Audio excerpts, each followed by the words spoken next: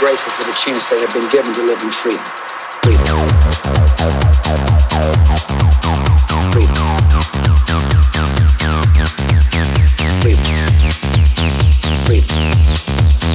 Freedom. Freedom. Freedom. Freedom. Freedom. Freedom. Freedom.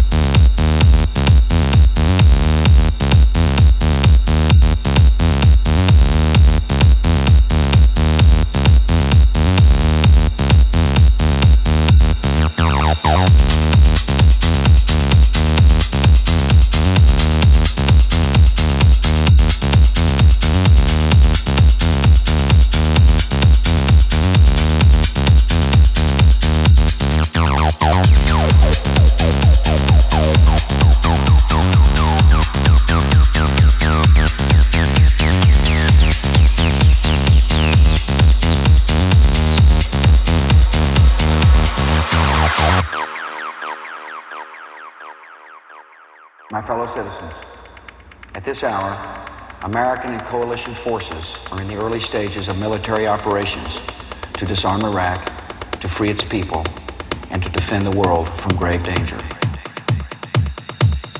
On my orders, coalition forces have begun striking selected targets of military importance to undermine Saddam Hussein's ability to wage war.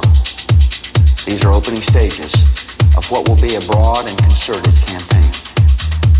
More than 35 countries are giving crucial support, from the use of naval and air bases to help with intelligence and logistics to the deployment of combat units. Every nation in this coalition has chosen to bear the duty and share the honor of serving in our common defense. To all the men and women of the United States Armed Forces now in the Middle East, the peace of a troubled world and the hopes of an oppressed people now depend on you. That trust is well placed.